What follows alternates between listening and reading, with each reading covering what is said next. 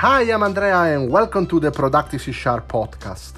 In this episode, I want to share with you my summary of the Modern Software Engineering book written by David Farley. If you don't know David, he is the author of the Continuous Delivery book, and I think he did an amazing job in this book to define what software engineering really is and provide concrete examples on how we can get better at it. So the way he defines software engineering is the application of an empirical scientific approach to finding efficient economic solutions to practical problems in software. And one of the things I like about the book is that he's trying to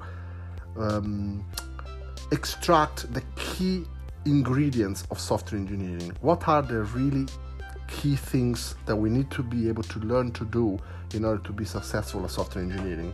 And surprisingly, just is able to come down to just two key things. The first one is becoming experts at learning, and the second one is managing complexity, both at the technical level and the organizational levels. So the discipline of software engineering is about continuous discovery and learning. All right. Some of the key questions we need to be able to learn all the time when we develop softwares is how are we solving the right problems? Does our solution work as we think?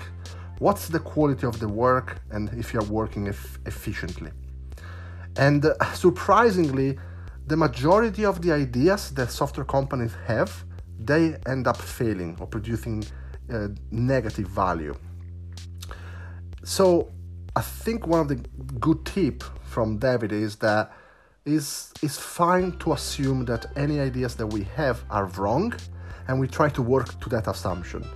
We need to make our decision based on more on evidence rather than guesswork, talking with people, talking with customers, validate our ideas, and trying to do that with building minimum viable software to get this feedback fast. So it's all about getting fast feedback and optimizing for fast feedback. And in order to do that, we need to be able to learn as fast as we can.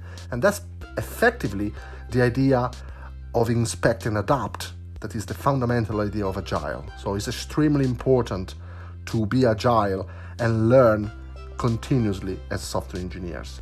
And that's something that made me reflect a lot, because software engineering is not just about writing code.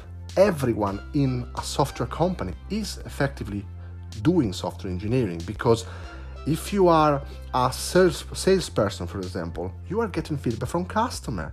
You're not just trying to sell the software, but you're also learning from customers, objections, what we can improve. If you are a leader in your organization, you don't write any code, but you are dealing with managing complexity in the organization and making team works, you are doing software engineering. We're going to get to that in a moment. And there is pretty much every role in the company is working towards providing some feedback to the company, to developers, to be able to improve the software and provide new values to customers. So I think David really captured the essence of software engineering, that is about learning and providing value. In order to do that, we need to use science and engineering. That is effectively how humanity learn. So, and basically using feedback, hypothesis, measurement, and control the variables, trying to, when we do our experiments, to eliminate all the variables that are not related to what we're trying to measure and understand. The other things is about complexity. The systems we build are often very complex, and they always increase in complexity. So it's extremely important to become expert at managing that complexity. We need to learn as developers to, use the separation of concern, using all the techniques that we know about good software design to be able to keep the complexity down. And obviously make, right quality software, tested software that help us to go fast and, keep the complexity down and ship fast. And there was an interesting discussion in the book about software craftsmanship. Using an engineering approach is not reducing the importance of skills, creativity, and innovation. Actually, it amplifies those. Engineering is basically all about trying to make this more scalable. And that's, I think that's very important to mention. And then I think the book is getting into measuring, efficiency. And is talking about the Accelerate book. That's another amazing book that you should probably read, that scientifically prove, or at least provide a very strong evidence on what being a high-performance organization means. And the two key measurements are stability and throughput. Teams that have high stability and high throughput are classified as high performance. So stability is tracked by change failure rate and recovery failure rate.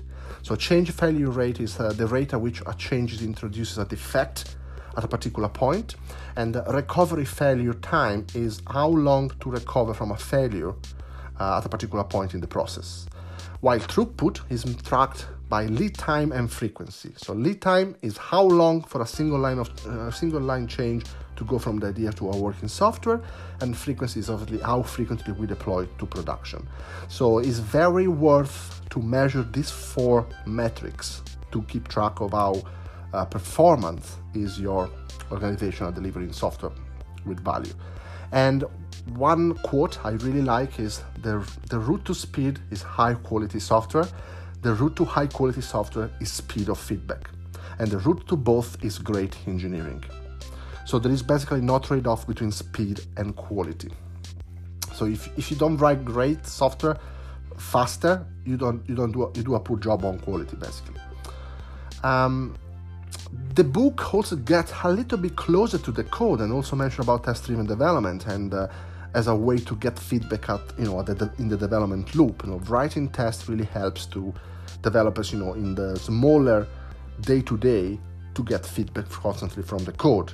Okay, but we need to. It also helps to avoid over-engineering, right? Trying to think about too much up front is usually something that can bite you very quickly.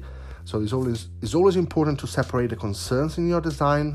Break out parts of the systems, design interfaces to abstract ideas. That's all good, but try not to over-engineer your solutions. And as I said before, engineering is different than code.